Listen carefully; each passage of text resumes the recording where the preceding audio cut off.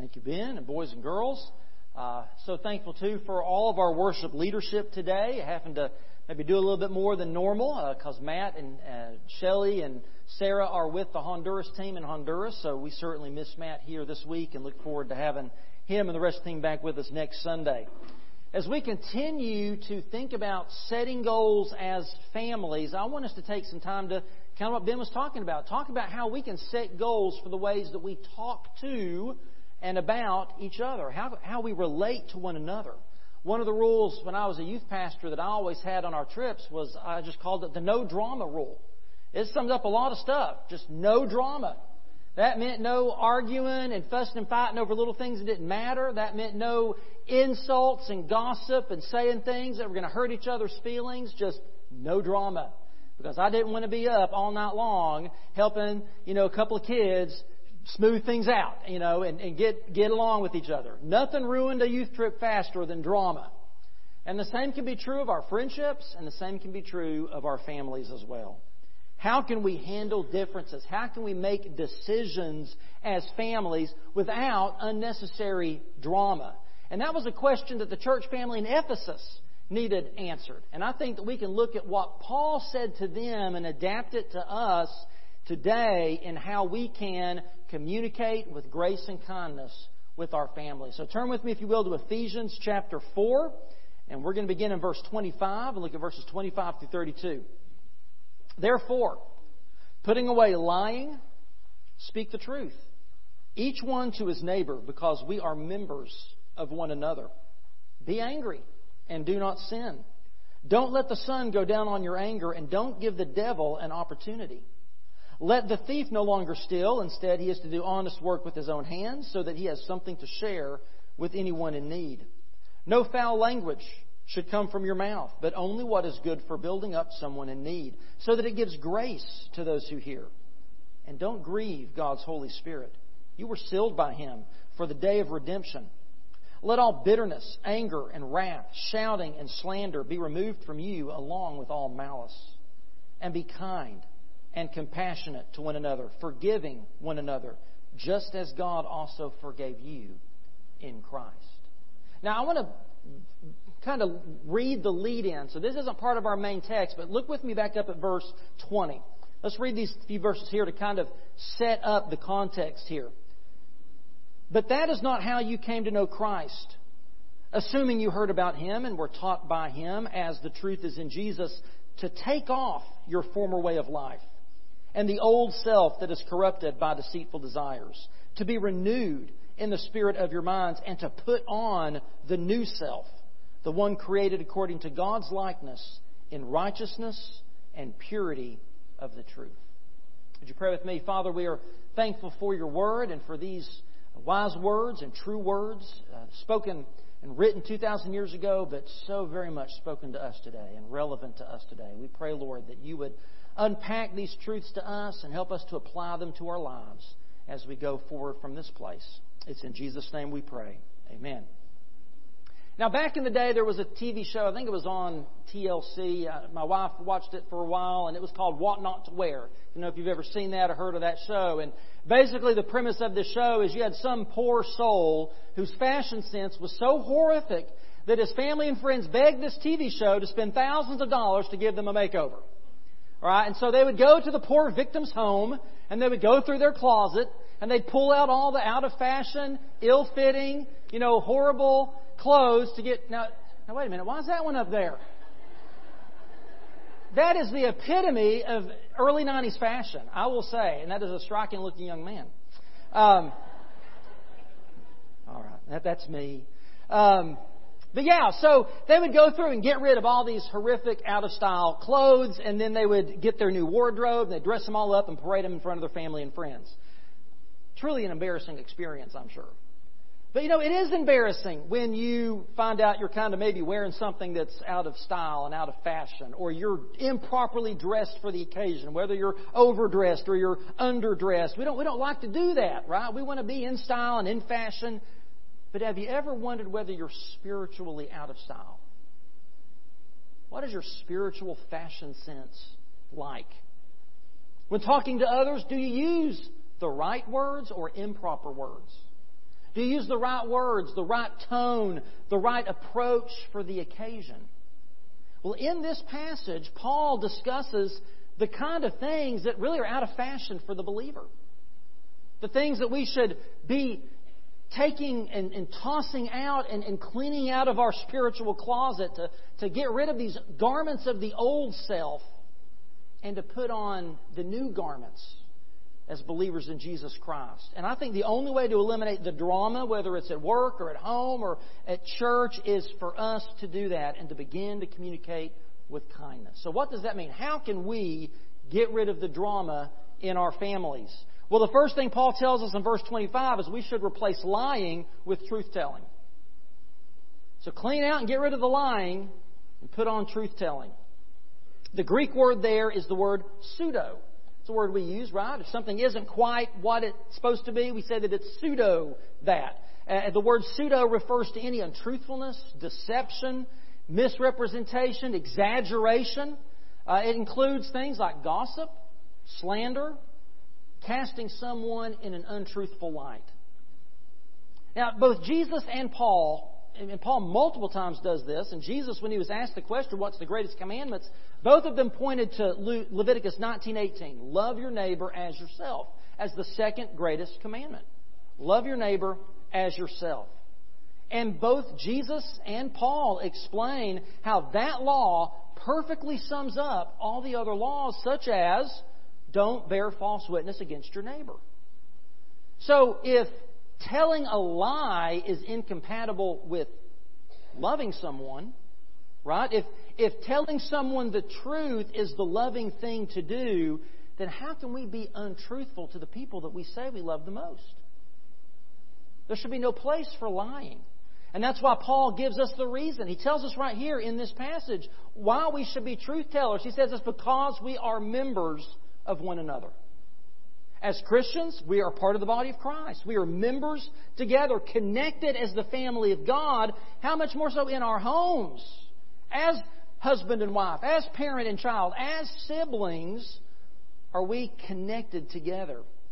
William Barclay describes this point in his commentary on Ephesians, especially thinking about us being members of one body and telling the truth. He said, we can only live in safety because the senses and the nerves pass true messages to the brain. If, in fact, the senses and the nerves took to passing false messages to the brain, if, for instance, they told the brain that something was cool and touchable when, in fact, it was hot and burning, life would very soon come to an end. A body can only function accurately and healthily when each part of it passes true messages to the brain and to the other parts. If then we are all bound into one body, that body can only function when we speak the truth. All deception impairs the working of the body of Christ. And it impairs the healthy functioning of a family. When we lie to others, think about it this way. When we lie to others, we deny them something we have. The truth. Right? I have the truth, and if I'm telling you a lie, I'm keeping the truth from you. And that can cause someone to build their life and to make decisions based upon something that isn't real. And so it's not stable, it's not secure, it's not safe. Does that sound like a loving thing to do? To set someone else up for failure? Think about the damage a lie about your finances could cause to your family. Think about the damage a lie causes. If you've done something wrong and you lie about it, you can cause the blame to be laid at someone else's feet. Think about the damage a lie causes when we lie about what is sin and what is not. When we lie about the basic truths of the gospel, it can cause someone to lose eternal hope. Telling the truth is important. And when we're less than truthful, we can cause misunderstanding and disappointment, confusion, and helplessness. We end up building our relationships on sinking sand that can swallow up trust, security, confidence. John 8:44, Jesus says, he's talking to the Pharisees, he says, you are of your father the devil, and you want to carry out your father's desires. He was a murderer from the beginning and does not stand in the truth because there is no truth in him. When he tells a lie, he speaks from his own nature because he is a liar and the father of lies. So that's Satan. A liar and the father of lies. Lying is of his nature. Contrast that with what Jesus said about himself in John 14:6, when Jesus said, I am the truth. And in John 4:23 and 24, that God desires truth from His worshipers. So we need to put off the devilish garments of lying and put on the godly garment of truth. It's the first thing we should do. Secondly, in verses 26 and 27, Paul says, don't sin with angry words. Don't sin with angry words. Now, anger in and of itself is amoral. It is a neutral emotion. It's neither good nor bad, given to us by God. There are times when anger is called for. Times when it leads to good and it can protect us from harm. You can sort of think of, as pain is to the body, anger can be to the soul. Let you know that there's danger. Let you know that something isn't right. And so anger can motivate us to right wrongs. Anger can prompt us to fight injustice, but it can also cause us to lash out at other people and hurt them. So it isn't so much whether or not you feel anger that's the problem, it's what you do with it. What do you do in your anger? That's why Paul didn't say don't be angry. Paul said be angry, do not sin. Do not sin in your anger. And the problem is that when we're angry, we often want to make an impression on the people we're angry with, don't we? Maybe a painful impression. Not physically harming them, but, if looks could kill, right? Shooting daggers, killing them with the silent treatment. So sometimes we can really seek to hurt the person that we're angry with. And sometimes we don't. Sometimes we don't indulge the anger. Now, even worse, we marinate in it. Right? We hold it in, we soak it up, we bottle it in there until something sets us off and we explode that anger all over usually the least deserving person for that anger, right? You're mad at work, you come home and you unleash it on your wife or your kids or your husband. You unleash it on your friends or on that poor unsuspecting driver when you're late for work on Monday morning. And the other thing about anger is that anger often paints a false narrative, where it's all about me. Where poor, misunderstood, abused me. I'm the victim. The world is wrong and I'm right. And it's me versus the world. And I'm suffering injustice at the hands of the system or my spouse or the man, whatever it is. And the more we indulge this false narrative, the more distrustful, the more defensive, the more unhappy we become, and the more enemies that we amass. That's why Paul goes on to say, do not let the sun go down while you're still angry. In other words, if we don't deal with our anger quickly, it does marinate in us and it goes sour and it gives the devil a foothold. It gives Satan an opportunity to use that anger to do great harm. Too often we do this. We let some perceived slight, right? Somebody says something, or the way they say it to you, or they do something, or maybe they don't do something. She walked right past me and didn't even acknowledge me, right? Whatever it is, and we just kind of have this perceived slight, and we let it fester, and we let it grow within us, and it hurts our feelings, and it makes us mad, and all too often we do this with the people closest to us. With our friends and coworkers, with our family members and neighbors. And that's because Satan thrives off driving wedges between people, sowing those seeds of distrust and discord. You may remember when we looked at the armor of God earlier this year, we looked at this name, Satan, also called the devil. And this word devil is the Greek word diablos. And it makes really great quesadillas. I've never had those before. Sorry, that's an old joke. The diablos means accuser, slanderer. I think it's no mistake that Paul uses devil in this passage. He doesn't say Satan, he says devil. He's reminding us that our enemy is a liar who murders reputation, who tells lies, there's no truth. He wants to destroy relationships, and he will often use ungodly, unjustified, self-centered anger to do it. Amen? We've been there, either on the giving or the receiving end of that. We know. I heard a story of a missionary in Jamaica who was questioning some boys. He was teaching them the Beatitudes. And Matthew 5:5 says, "Blessed are the meek." And that means the gentle, right? Blessed are the gentle, blessed are the meek. And so he asked the boys, "Who are the meek?" And one boy answered, "Those who give soft answers to rough questions."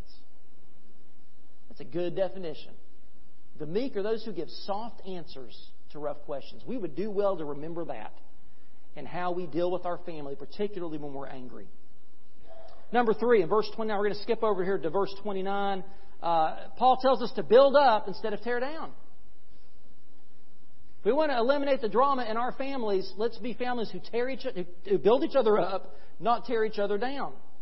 Now, your translation may use there in verse 29, it may say, mine says no foul language. Yours may say worthless talk or corrupt language. The idea is the same. We need to throw off any speech that's filthy, foul, or corrupt. In fact, the Greek word that Paul uses means rotten, foul, or polluting. It's corrupt talk. It's talk that tears others down, and that can range from obscenities and dirty jokes to insults and verbal abuse. It's foul. It's corrupt. I love the Message paraphrase of this verse. It says, "Watch the way you talk. Let nothing foul or dirty come out of your mouth. Say only what helps." Each word a gift. Say only what helps. In other words, if you don't have something nice to say, don't say anything at all. I taught that as kids. Now, in Romans chapter 3, Paul quotes from 2 different Psalms to really give us a very vivid illustration to convey how corrupt and polluting our speech can be. He says in Romans 3:13, "Their throat is an open grave. They deceive with their tongues. Viper's venom is under their lips." Now, if you imagine an open grave that actually is occupied, you could imagine how foul that would be. And why an open grave often in the Bible is used as a symbol for corruption. And of course we know that venom, poison, is deadly. That's what the Bible says that a sinful mouth is like. It's foul, it's corrupt, it's like a deadly poison. It decays our character and the character of those who hear it, and it can destroy, it can kill our relationships. James uses another analogy. We heard it in our New Testament reading this morning in James 3:6. He says the tongue is a fire. So it's an open grave, it's venom, and it's a fire. The world of unrighteousness is placed among our members. It stains the whole body, sets the course of life on fire, and is itself set on fire by hell. So we have a choice. As Ben was illustrating with that great analogy there of the... Yeah, there you go, Ben. You're right on cue. That great analogy of the sprinkles in the hot sauce, or not the hot sauce, the chocolate sauce instead of the hot sauce, and the pickle juice. That's a great analogy. So we have a choice. Whether we use the gift of speech to tear down, to pollute, to corrupt, to poison, or to build up, to nurture, to bless. God has given us speech as a gift so that we can communicate with each other. We can give instruction and encouragement to one another. We can pray to Him and praise His name. We can share His goodness and blessings with others. We can proclaim the gospel. We can set each other up for successes. That should be the choice that we make. Proverbs 16:23 and 24 says that the hearts of the wise make their mouths prudent, and their lips promote instruction. Pleasant words are a honeycomb, sweet to the taste, and health to the body. In his book, Words That Hurt, Words That Heal, author and speaker Joseph Telushkin, he goes around and teaches about the powerful impact of words, especially of our negative words. And he will often ask those in his audience, how many of you can go 24 hours without saying an unkind word to or about someone else? And there may be, he says, a few people might kind of raise their hand like this. And he says most of the time you hear sort of this nervous laughter, and you might even have somebody say, "No," like that, you know. Listen to his response. Those who can't answer yes must recognize you have a serious problem. If you can't go 24 hours without drinking liquor, you're addicted to alcohol. If you can't go 24 hours without smoking, you're addicted to nicotine. And if you can't go 24 hours without saying something unkind to or about others, then you've lost control of your tongue. What about us? Can we go 24 hours without saying something unkind about or to someone? Something that tears down and pollutes? Let's challenge each other to strive to speak kindly, even if you have some unpleasant truth to tell them. Even if you have to give someone an answer you know they don't want to hear, we can do it kindly from a place of love with the goal to build them up.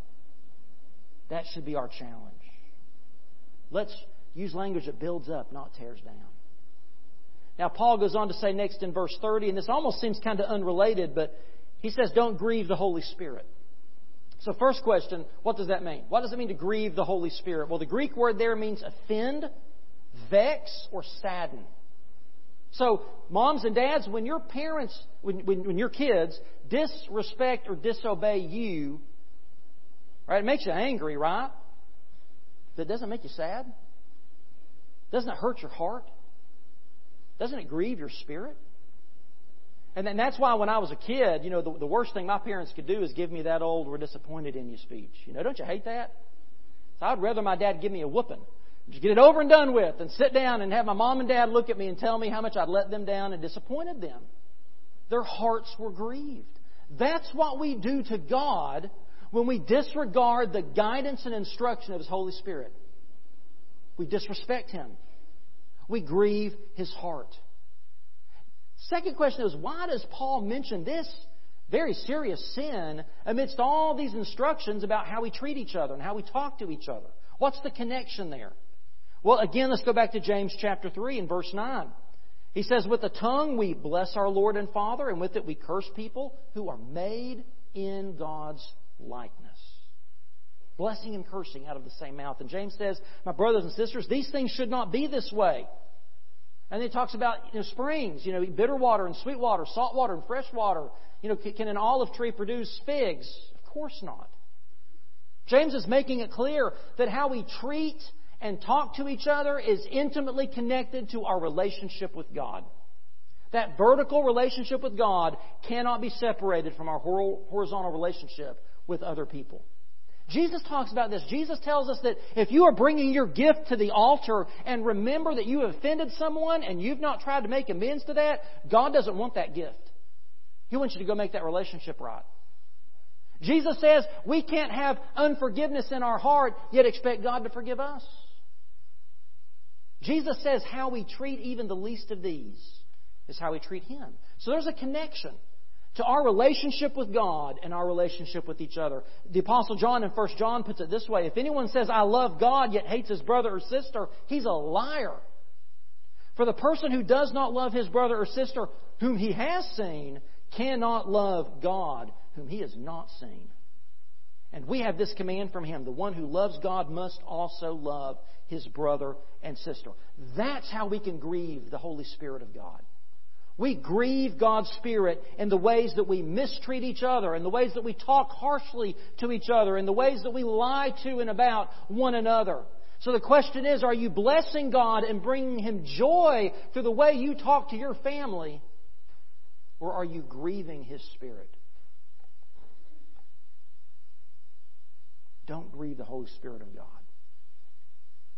Now, the last 2 points that Paul deals with, he talks in verses 31 and 32. I want us to look at that again just to refresh our memories on these 2 verses. He says, let all bitterness, anger, and wrath, shouting, slander be removed from you, along with all malice, and be kind and compassionate to one another, forgiving one another just as God also forgave you in Christ. So the last 2 points here. If we want to eliminate the drama in our families, we need to replace bitterness with forgiveness.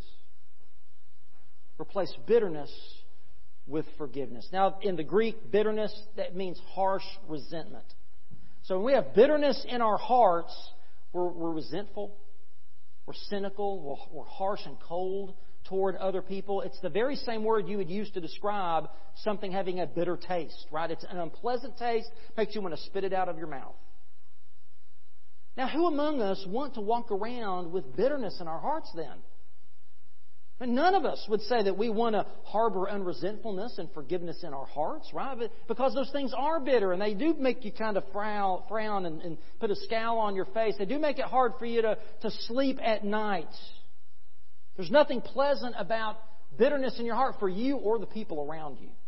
So why do we do it? Why do we sometimes hang on to the misdeeds of the past? Instead, we should be slow to anger and quick to forgive. The Greek word here, forgive, is charizomai. Its root word is the word charis. It means grace. It's where we get the word charity from. So to forgive someone means to be gracious toward them. They don't deserve it, or it's not grace, right?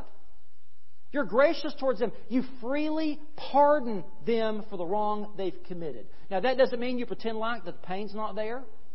That doesn't mean you pretend like they didn't hurt you, or that the wrong never happened. In fact, you can't forgive, you can't pardon someone until you acknowledge the fact there's been a wrong done, right?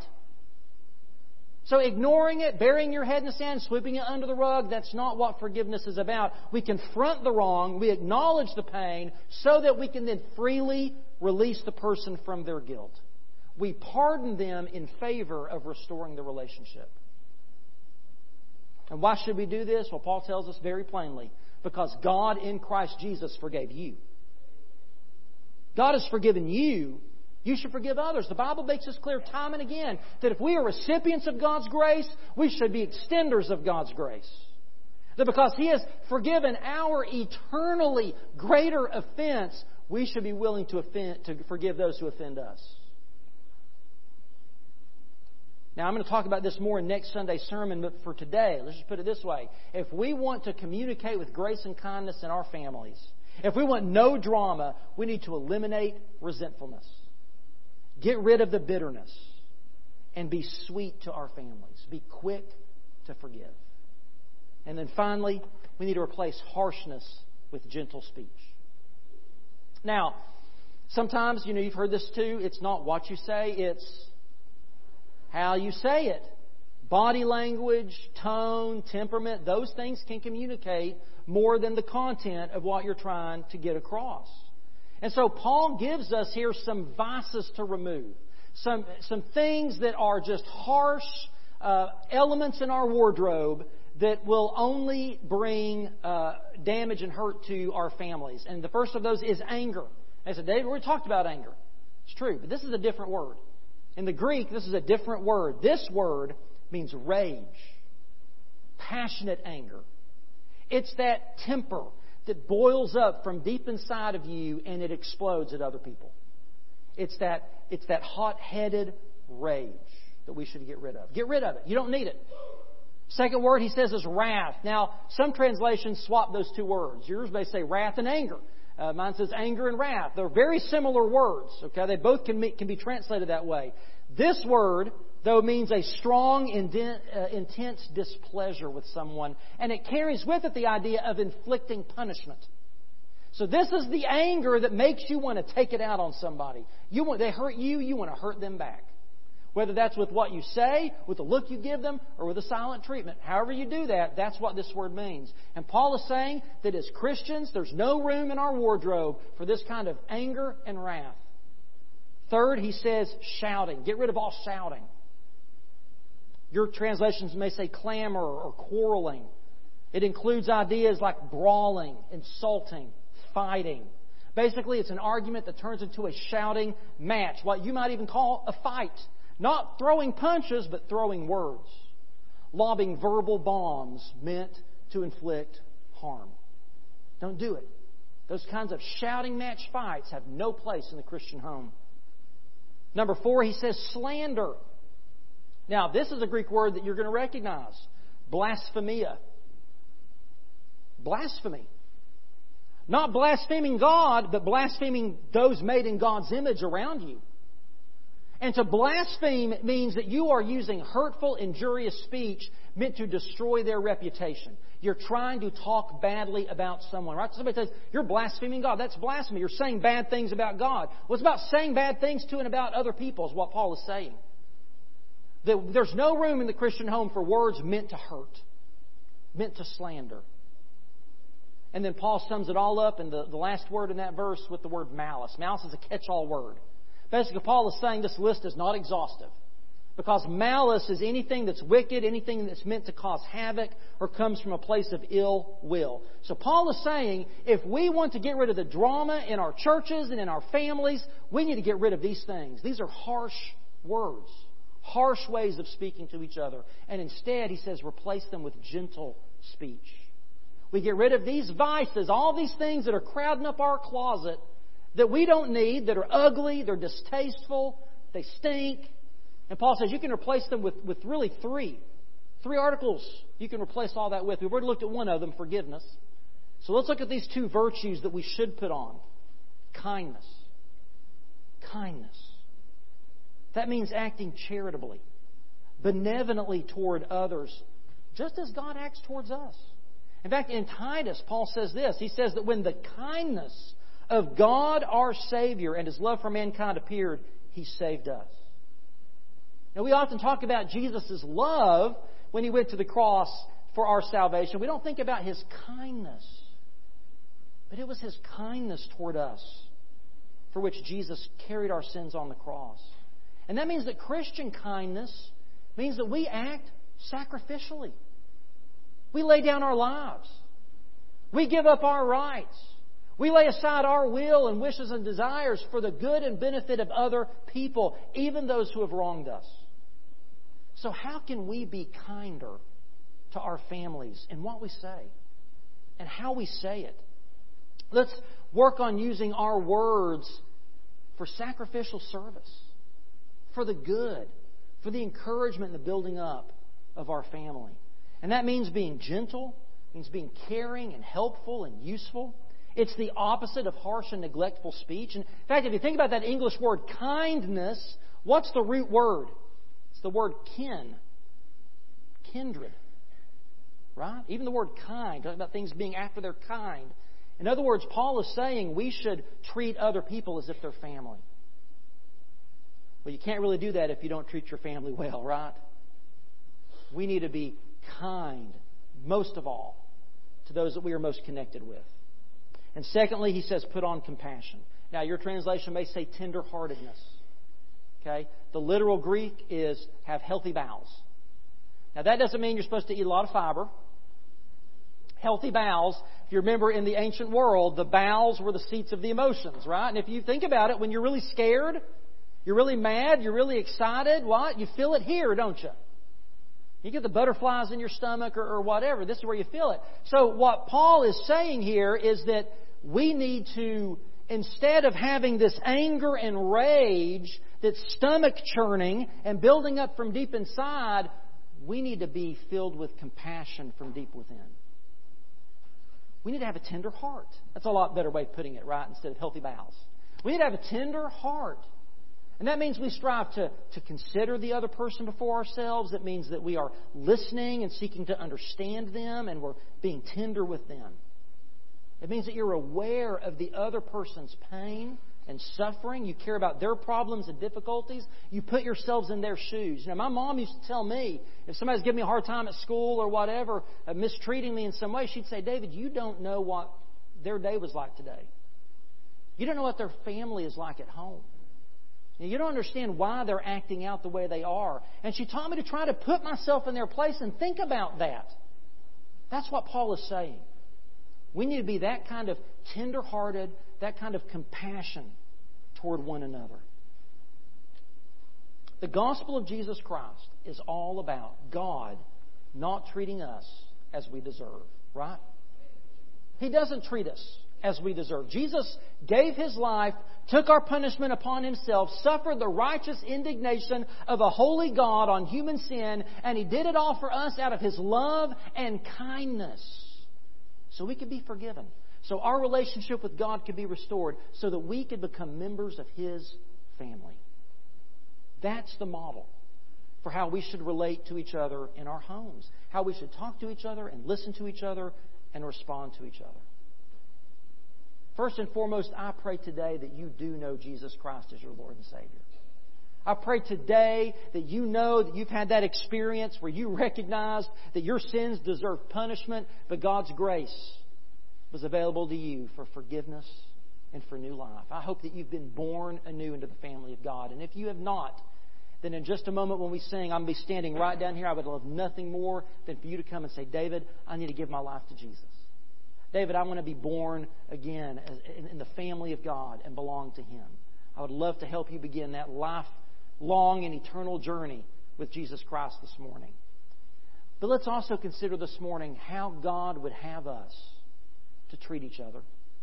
What drama needs to be eliminated in your family? What needs to change in the way you react to things and the way you respond to your family? What poor fashion senses do you need to take home and burn and get out of your life so you can put on the new garments of compassion and kindness and patience and forgiveness? I don't think there are many ways we could be a better witness to this sin-sick, lost, confused, contentious, angry all the time world than for them to see Christians being able to live and love each other like this. What an example we can set in our families. Would you stand with me and pray? And I hope that you'll respond as God's Spirit leads you today. Father, we thank you that you are so tender and compassionate with us. Lord, that you are eternally patient to us, long-suffering and kind, and you do not treat us as our sins deserve. Thank you for Jesus dying on the cross to make it possible for each and every person to hear this message and respond in faith and be made new. And if there's anyone here today that needs to do that, I pray they would not delay, but would come today to know your grace and mercy.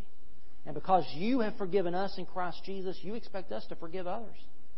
Because you have treated us with tenderness and compassion and mercy, you expect us to treat each other that way, especially our families. God, forgive us. It's a daily battle. It's not a one-and-done decision we make. It's something we must decide and work on every single day. And Lord, you know I don't get it right. None of us do. We need to work and encourage each other together on this journey. Help us to strive to be the kind of families that bring honor to your name, that don't grieve your Spirit, and can be a true witness to this world. Whatever you're speaking to our hearts, Lord, may we respond today, and may we carry this truth into the world around us as we leave. In Jesus' name we pray. Amen.